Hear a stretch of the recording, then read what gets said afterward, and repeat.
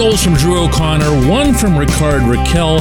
The Pittsburgh debut, at least in black and gold, of Erik Karlsson. And I'm still fixated on the goaltender. Good morning to you. Good Friday morning. I'm Dejan Kovacevic of DK Pittsburgh Sports, and this is Daily Shot of Penguins. Comes your way bright and early every weekday. If you're into football and or baseball, I also offer daily shots of Steelers and Pirates in the same place that you found this. Penguins 3, Sabres 1 last night at PPG Paints Arena. Not necessarily the most scintillating entertainment, but there was plenty enough there to talk about even without getting to Tristan Jarry. But if you're a regular listener of this program, you know that I never really let the conversation stray too far from that specific subject because he is exactly that important. Plain and simple. No matter how much talent is on this roster, and there's plenty, no matter how much drive or determination, camaraderie, chemistry they've got, it won't matter if Jarry isn't a top 6 National Hockey League goaltender this coming season. You heard me. Top 6. He needs to be in the elite. He needs to be someone who's mentioned right up there with the Andre Vasilevskis and Connor Hellebucks of the world.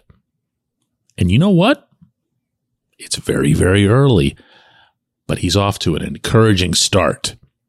Of course, I'm not talking about the fact that he stopped 24 out of 25 shots in a preseason game against a visitor that only brought a skeleton lineup.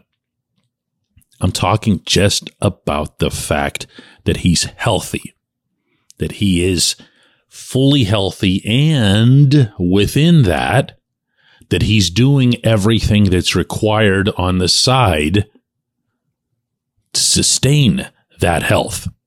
That matters more than anything. And you know what? He talked about it openly after this game. Yeah, I mean, it's a totally different circumstance. I'm coming in healthy this year. I couldn't say that for probably over a year. So I think it's good. I'm happy with where I'm at, and I think it can only go up from here.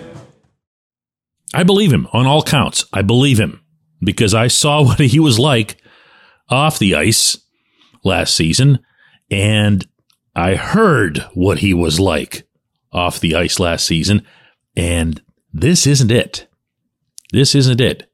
He's been a solid citizen. He's been doing everything that needs to be done. And then he's going out onto the ice and making routine saves look routine.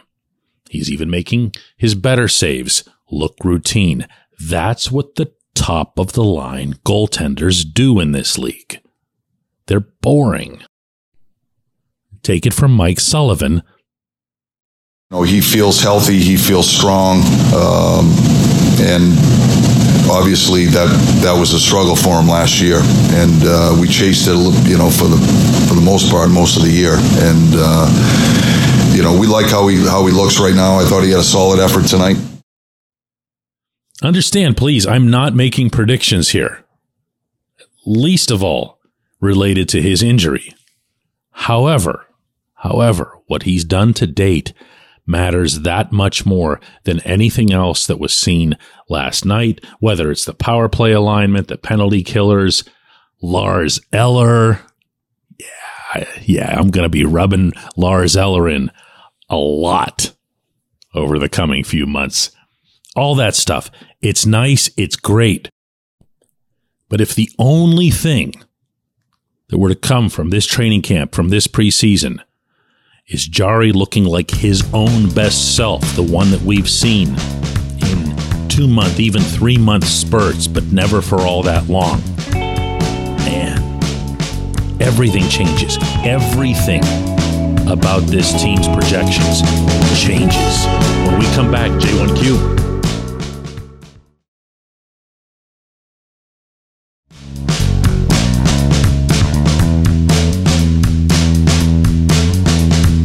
Today's J1Q comes from T. Bunner, longtime listener to this program. Says, DK, I know it's only one preseason game, but the third line of Lars Eller, Matt Nieto, and Drew O'Connor were easily the best on the ice, and it was pretty apparent to see the chemistry that the three had.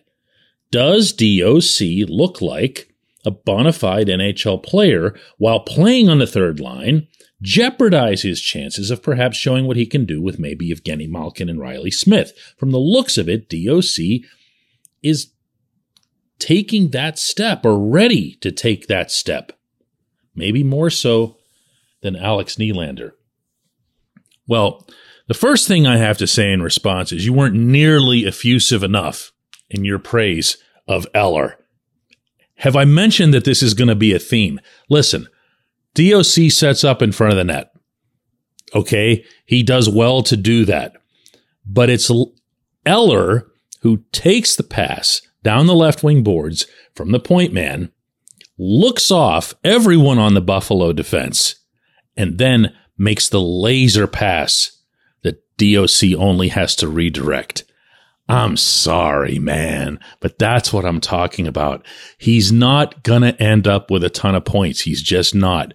But what I have told you time and again is that he is that smart. He performs on the rink with a hockey IQ that's higher than almost anyone else that's out there on almost any given shift.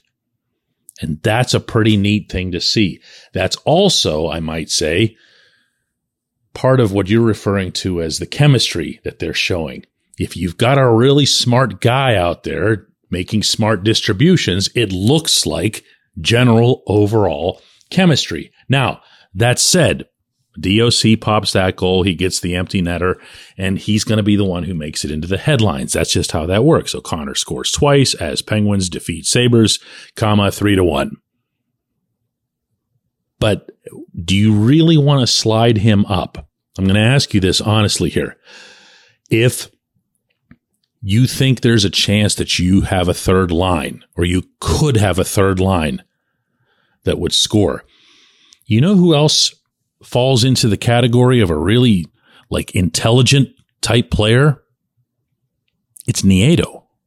So now you've got a couple of them, and I'm not here to suggest that DOC is some dummy, because this was someone who went to a pretty good college last I checked. So what you have out there is something that just might work as a third line, meaning on one hand, take care of business, hold leads, don't do dumb things in the final minute of a period. These guys can handle that. Eller definitely can handle that. Nieto can handle that.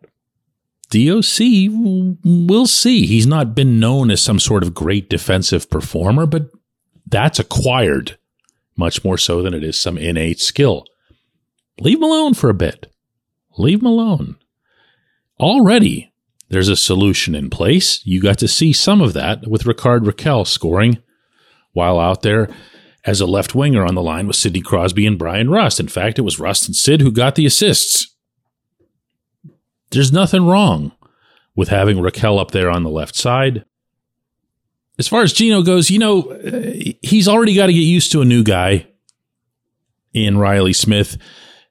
If you have Alex Nylander up there, Gino and Nylander have at least taken some shifts together. They did that. Remember when Nylander first came up this past winter? He looked pretty good, and he looked pretty good in part because he did work well with 71. I'm telling you, right now, I would be more invested in seeing what you can get out of this third line. I appreciate the question. I appreciate everyone listening to Daily Shot of Penguins. Going to do another one of these on Monday.